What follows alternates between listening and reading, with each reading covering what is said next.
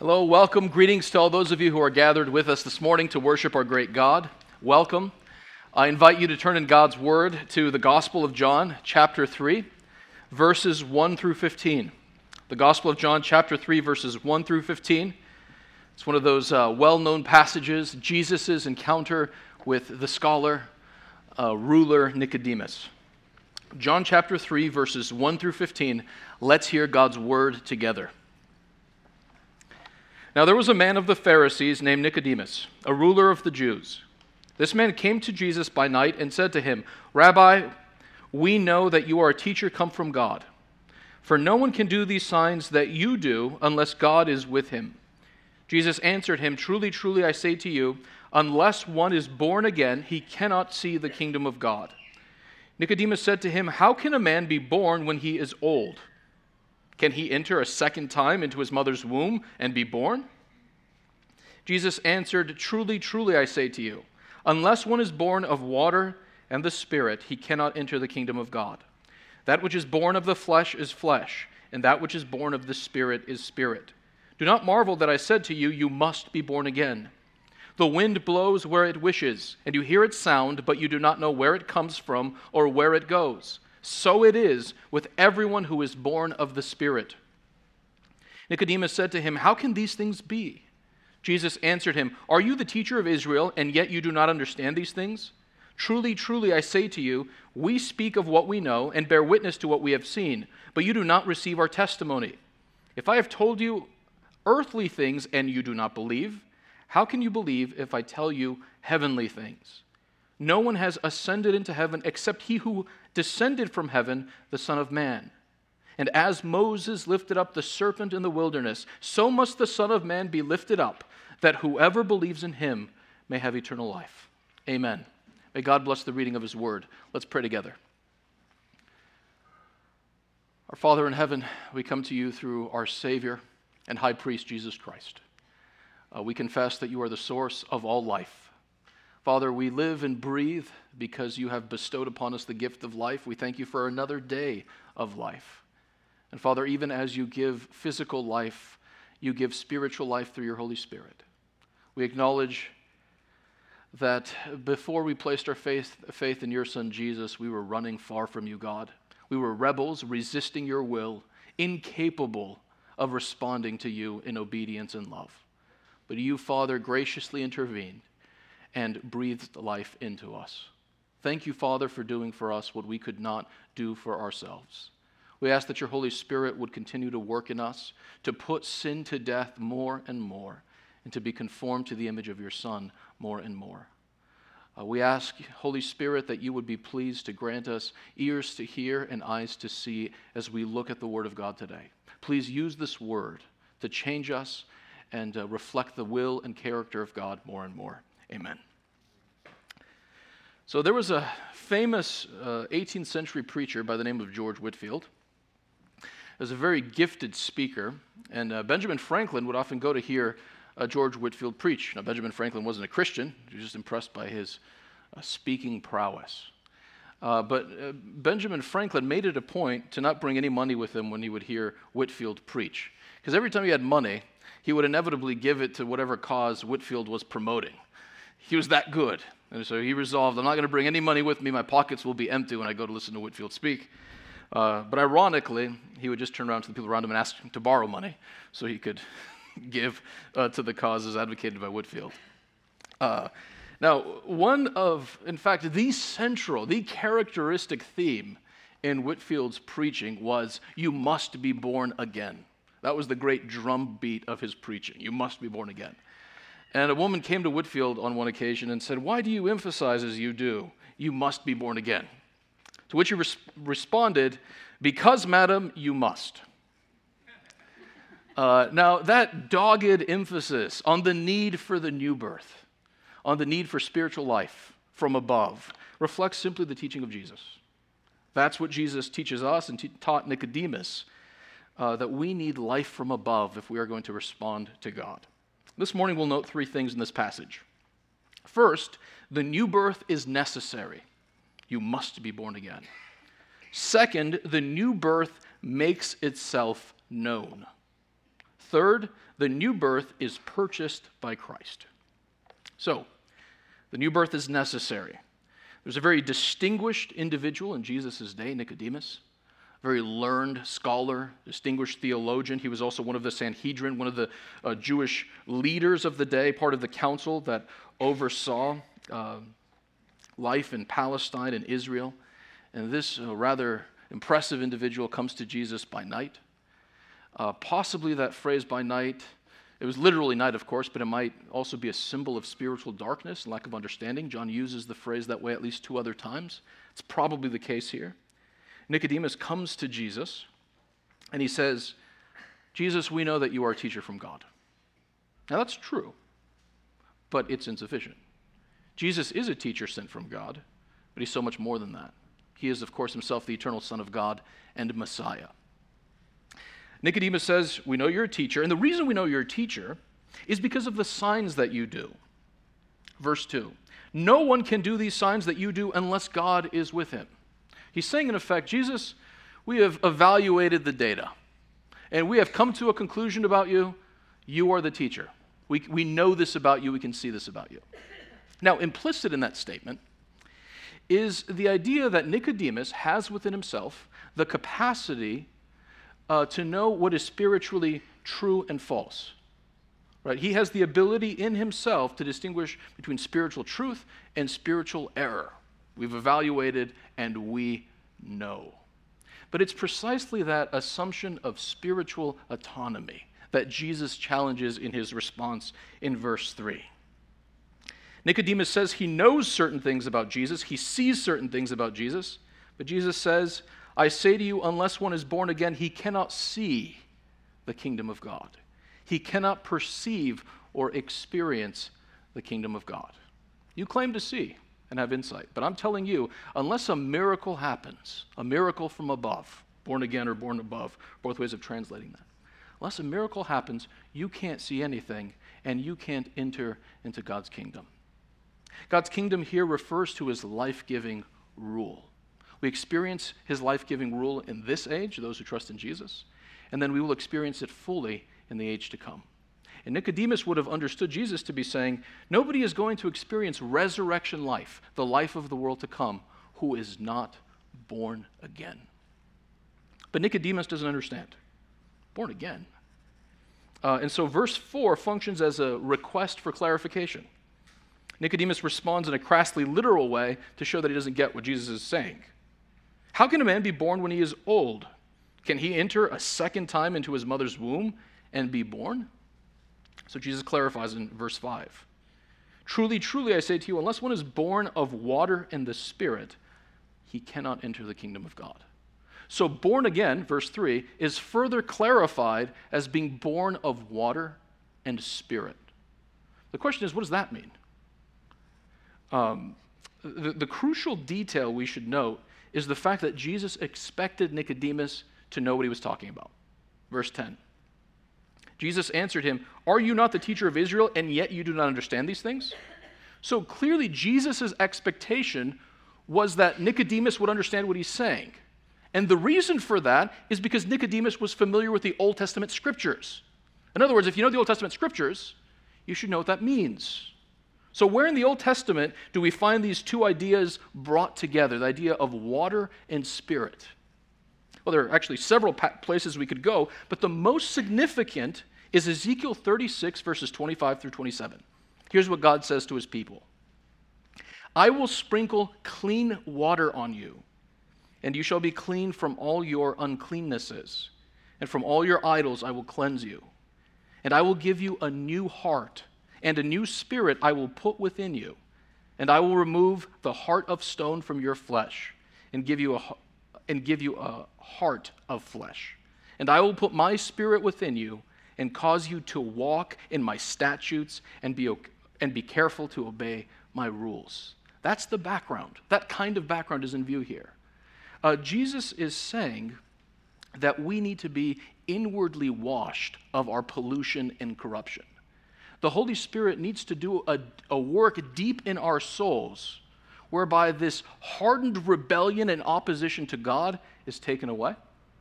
And we are given a heart that desires God, that loves God and trusts God. We need to recognize that without the miracle of the new birth, without the Holy Spirit performing this in our souls, we have a hardened opposition to God and the things of God. We do not by nature love God. In fact, we rebel against him. We don't by nature trust him and submit to him. The Apostle Paul says in Ephesians chapter 2 that we are spiritually dead in our sins and trespasses. No ability whatsoever to take a step forward towards God. That's why we need to be born again. The Apostle Paul also writes in Romans 8, 7 through 8, the mind that is set on the flesh here is life without the Holy Spirit. The mind that is set on the flesh is hostile to God, for it does not submit to God's law. Indeed, it cannot. Those who are in the flesh cannot please God. That's a description of life apart from Jesus. Without the miracle of the new birth, without Jesus, we are incapable of pleasing God. We are incapable of loving God, submitting to his will, and trusting him. That's our plight. And we are powerless to change ourselves. If we're going to be changed at all, the initiative has to come from outside, from God himself.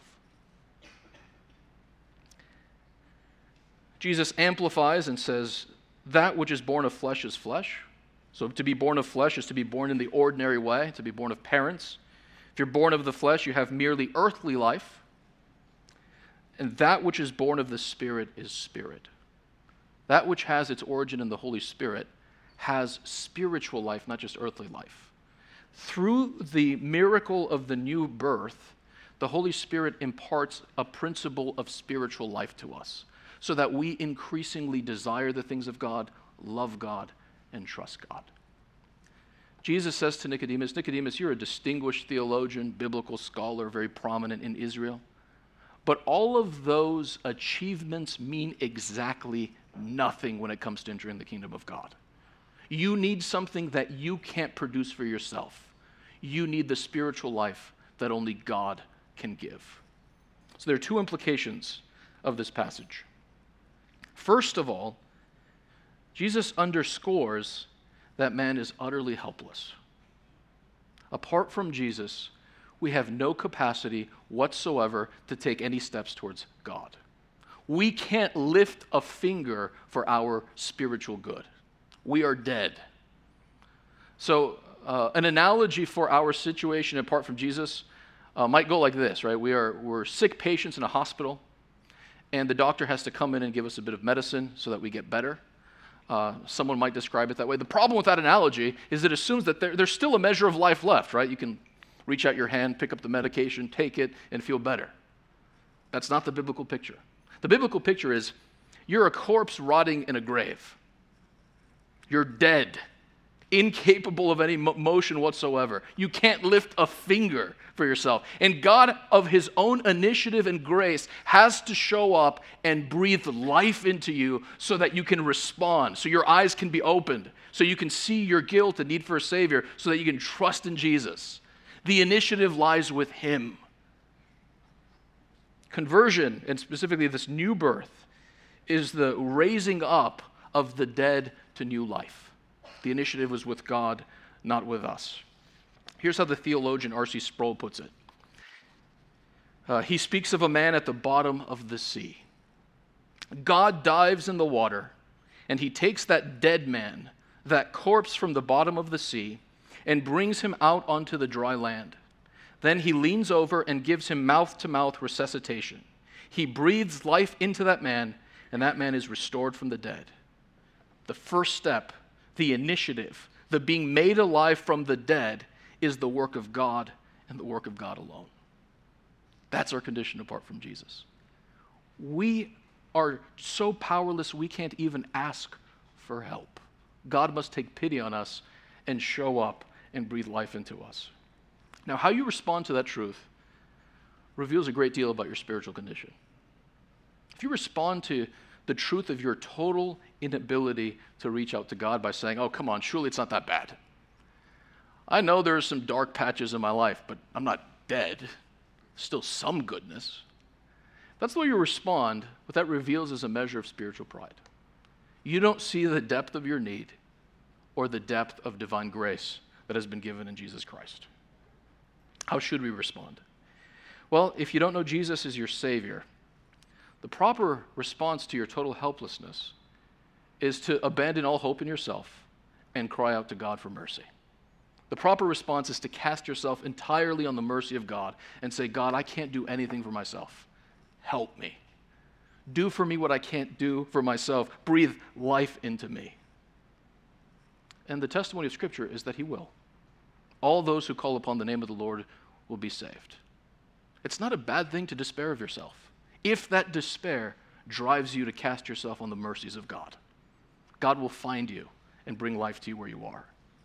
But if you do know Jesus as your Savior, then recognizing that you were once dead, hostile to God, and incapable of changing yourself, and that God in His infinite grace has come to you and has roused you from the grave and given you spiritual life. If you realize that God has done that for you, then your response should be one of unqualified praise and adoration and thanksgiving. God is good. His grace has come to us unasked for, undeserved, but it's come to us nonetheless. It's a free gift by which He has, through His initiative, brought us from death to life. So praise Him, adore Him, and live for Him. It's the first thing to see, our helplessness. Second thing to see, though, is as a result of the new birth, as a result of this inward purification and the impartation of life, we have the power to live a new life for the glory of God. If you're a Christian, your relationship to sin is not now what it once was when you didn't know Jesus. When you didn't know Jesus, you were a slave to sin. But now that you know Jesus, you have a new life in you. You have a new heart. You have new desires, desire to submit to God and love Him and grow in your knowledge of Him. And that means it is possible for you to walk in obedience to His commands. Not perfectly. That won't happen until the world to come. But truly, those who are born again have spiritual power to lead lives that are truly honoring to God. It's not just like some sort of spiritual super saint that is capable of living a life of obedience. Because of what Jesus has done, all of us have the power to walk in obedience to God. It's really important that we recognize this, otherwise we'll get discouraged. We'll look at our faults and failures, fell into lust again, fell into irritability again, gave way to pride again. Be discouraged. Say, Lord, I'm always going to be this way. But if you recognize that your heart has been transformed by the Holy Spirit, that means there's hope. Yeah, you might have fallen short. If so, ask God to forgive you. And continue to fight against sin and continue to pursue holiness, because He that is in you is greater than he that is in the world. Right? You have the power to increasingly live for the glory of God. And that should encourage you when you fall short. When you fall short, confess, seek forgiveness, and press on, because God Himself empowers you to live for His glory. So you must be born again. First thing we see in this passage. Second thing to see is that the new birth inevitably manifests itself, makes itself known. Look at verse 8. The wind blows where it wishes, and you hear its sound, but you do not know where it comes from or where it goes. So it is with everyone who is born of the Spirit. Now, it's important for us to recognize that the Greek word pneuma is the same word for both spirit and wind. Right? That one word refers to both, can refer to either spirit or wind. And it's helpful for us to see that because it shows that there's a connection here being made by Jesus between spirit and wind. There's an analogy. You don't know where the wind comes from. You don't know where it goes. But you can nevertheless sort of hear the wind from its effects, right? When it blows by, you can experience the effects of the wind. Well, Jesus is saying the same thing holds true for the Holy Spirit. Human beings can't control the miracle of the new birth. The Holy Spirit distributes the new birth according to His sovereign pleasure. The wind blows where it wills. The Holy Spirit gives new life according to His sovereign will. We can't control that. It's mysterious. Nevertheless, though, where the Holy Spirit truly gives life, that life can be seen. There is fruit that comes from that life. Some of you may be familiar with A.W. Pink. Certainly not a household name. I'll grant you that. He was a preacher and writer in the 20th century, and he came to faith. He grew up in a Christian household, but he only came to faith about 22, 23. Prior to his becoming a Christian, He was involved in the occult, in theosophy, dabbling in dirt, dabbling in contact with spirits, that kind of thing. He was making some progress in his theosophical circles. He was also still living with his parents at the time. And when he would come home in the evening, his dad would wait up for him and share a passage of Scripture. And of course, Pink didn't want anything to do with that. One night he came home, and he was hoping to write a speech that he was supposed to give at a conference of theosophists. He came home, didn't want to talk about Jesus, of course, but his dad simply quoted a passage of Scripture. Quoted Proverbs 14, verse 12. "There is a way which seemeth right unto a man, but the end thereof are the ways to death." Pink went into his room, and he was going to write his speech, but he couldn't get over that verse. It hounded him. It weighed on him. It distressed him. And his angst grew more and more until he finally yielded to God. Those who knew Pink described it this way. He told us he could no longer reject the God of the Bible and began to cry unto the Lord in prayer, convicted by the Holy Spirit and his power to bring a soul to see his lost condition and believe in the Lord Jesus Christ as his Savior. Quoted Proverbs of all books, Proverbs 14, and the Holy Spirit used that verse of Scripture to first trouble and convict Pink, and then bring him to spiritual life in Jesus Christ. The work of the Holy Spirit is mysterious, not subject to human controls. The Spirit blows where he wills, using even Proverbs 14 to bring a person to life. I should note that Pink changed the content of his speech, and when he showed up that Friday to give his talk at the Theosophical Society, he talked about Jesus and how they're all wrong. It was not well received. But that is an effect of the Holy Spirit's work. Where the Spirit blows is a mystery. It's God's sovereignty that determines where the new birth happens, but you can see the effects of it. One implication of that, by the way, is we should pray for the Holy Spirit to transform hearts and to open eyes. We can share Jesus with other people, like we can tell them the good news about Jesus, but we are powerless to impart the gift of new life. Only the Holy Spirit can do that. And so we need to pray that God would do that even as we share the message of Jesus with others. So where the Holy Spirit works is somewhat mysterious. He is the one who decides where he grants the new birth, but you can see the effects. Well, what are some of these effects of spiritual life? How can we tell that we have been brought from death to life? Well, one indication is that you love other believers. You love God's people. You are increasingly less focused on yourself and your own narrow priorities, and you increasingly delight in being with God's people, want to help them grow spiritually, or to be helped to grow spiritually. You share your resources, your time, your money for their good. There is an increasing selflessness and orientation towards other people, and God's people specifically. 1 John chapter 4, verse 7 says this, "Beloved, let us love one another, for love is from God, and whoever loves has been born of God and knows God." How can you tell you know God and have been born again? You love his people. Life isn't just about you. It's very different from our very individualistic mentality in our world. I get home, close the driveway, my time is my own. In contrast to that, a Christian who is born again delights in being with God's people and looks for opportunities to serve them. Second sign of spiritual life. Life will be increasingly marked by obedience. Whereas prior to conversion, obedience to God's law seems suffocating, difficult, and undesirable. One mark of spiritual life is you increasingly desire to obey. God's laws and commands seem in their own way beautiful and life-giving. Whereas maybe sexual purity prior to conversion may have seemed like a difficult and impossible ideal. After conversion, we say, Lord, yes, I want chastity and purity. I want to tell the truth. I want to walk in the light. I want to be generous with my money. The commands of God begin to be sweet to us. 1 John 3:9, "No one born of God makes a practice of sinning, for God's seed abides in him, and he cannot keep sinning because he has been born of God." And a third indication of spiritual life is that there is an increased appetite for God himself. As the psalmist in Psalm 42 says, "As a deer pants for flowing streams, so pants my soul for you, O God." There is a deepened appetite for God himself, reflected in a deeper longing for prayer and communion with him, a life of worship and adoration. There's a deeper hunger for his word and for praising him with his people. When Pink was converted, he started reading, I think it was about 2 years, like 10 chapters of the Bible a day. Imagine that.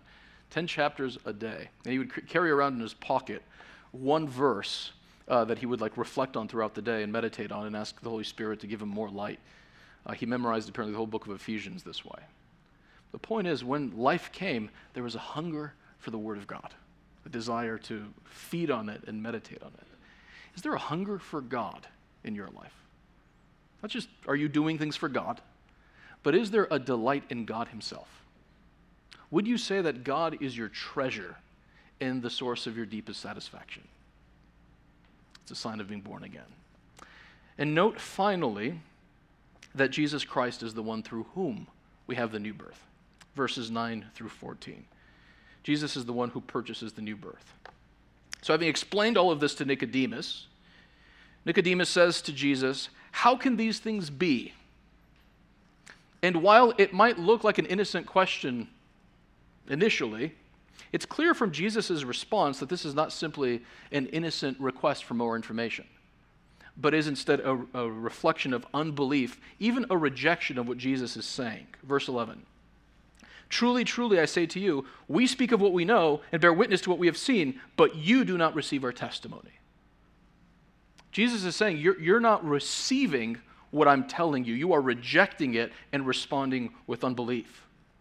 And if you're doing this, Jesus says, with earthly things, you're rejecting earthly things, how will you believe if I speak of heavenly things? Now, it's not entirely clear what Jesus means by this distinction between earthly and heavenly. Earthly could refer to the foundational teachings about how to enter God's kingdom, what he's been talking about. You have to be born again to enter God's kingdom. So that's the earthly, and the heavenly would be more information about God's kingdom, something like that. It's also possible that earthly refers to that which we experience on earth, and heavenly refers to the sphere of the heavenly that we don't experience. Either way, Jesus says in verse 13 that he is uniquely qualified to reveal things earthly and heavenly because he has come from heaven. He is uniquely qualified to reveal spiritual truth to mankind, the very truth that Nicodemus is rejecting. And in verses 14 through 15, in essence, Jesus responds to Jesus' question in verse 9. How can these things be? How is it possible to be born again? Jesus alludes to an event in the history of Israel. God's people had rebelled against God, and God had judged them by sending poisonous snakes in their midst. Many people were bitten, and they were dying. And so Moses intercedes with God for mercy, and God says, here's what you do. You are going to erect a bronze snake, and everybody who looks at that snake is not going to die from the snake bite. So they do it, they put up the bronze serpent, and everybody who looks is saved. Well, Jesus says, in the same way, the Son of Man must be lifted up, just as that bronze serpent was lifted up.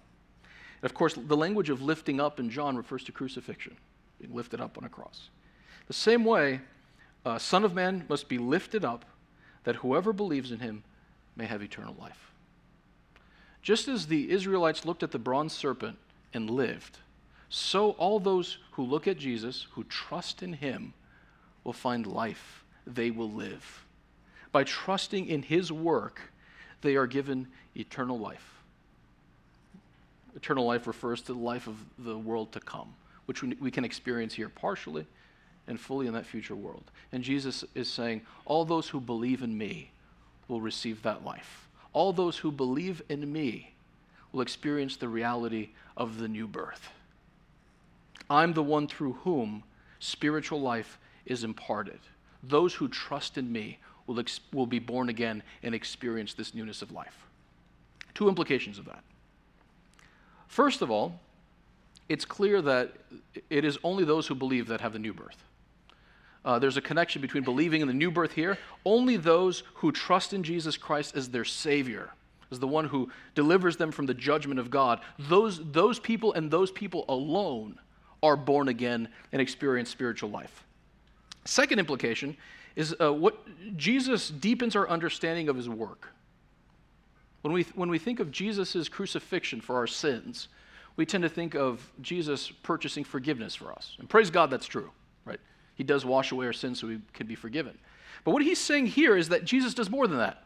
He delivers us not just from the guilt of sin, but from the power.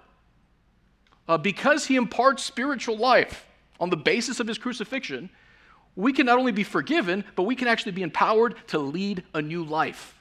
We can experience change. Not just superficial change in our behavior, but change at the very core of our being. One of the things that most human beings desire, all perhaps, is change. Self-improvement. I've got to do better. I've got to be better. But typically when people try to change, they focus on externals, on behavior. So New Year's rolls around. I'm going to stop doing certain things, eating donuts or eating as many donuts, right? Say no to those actions. And I'm going to start frequenting the gym, turning over a new leaf, be a better husband, father, whatever. I'm going to do different things. And typically when we think about change, we think about change in behavior. But we need to understand that our behavior reflects what we are on the inside at the deepest level of our being. You do what you are. What you love at the deepest level of your being will be reflected in your speech and your conduct. So if you really want to change, it's not enough to just focus on your behavior. You need to be renewed at the deepest level of your being. And Jesus is saying that through his death and resurrection, that's possible. Those who believe in him can experience change at the deepest level so that their life is increasingly transformed. If you want to change, and change in a way that's honoring to God, trust in Jesus Christ. He alone makes that kind of change possible. This is really beautifully captured by C.S. Lewis in his novel, The Voyage of the Dawn Treader. In that novel, there's a boy named Eustace Clarence Scrubb, and the narrator tells us he almost deserved it. He almost deserved being called Eustace Clarence Scrubb. Well, there's a scene where Eustace finds a pile of gold, and he falls asleep on it, thinking greedy thoughts. When he wakes up, he discovers to his horror that he's a dragon and no longer a boy. That's what happens when you think dragonish, greedy thoughts on a pile of gold. Become a dragon. And his becoming a dragon obviously alienates him from his companions. He's lonely.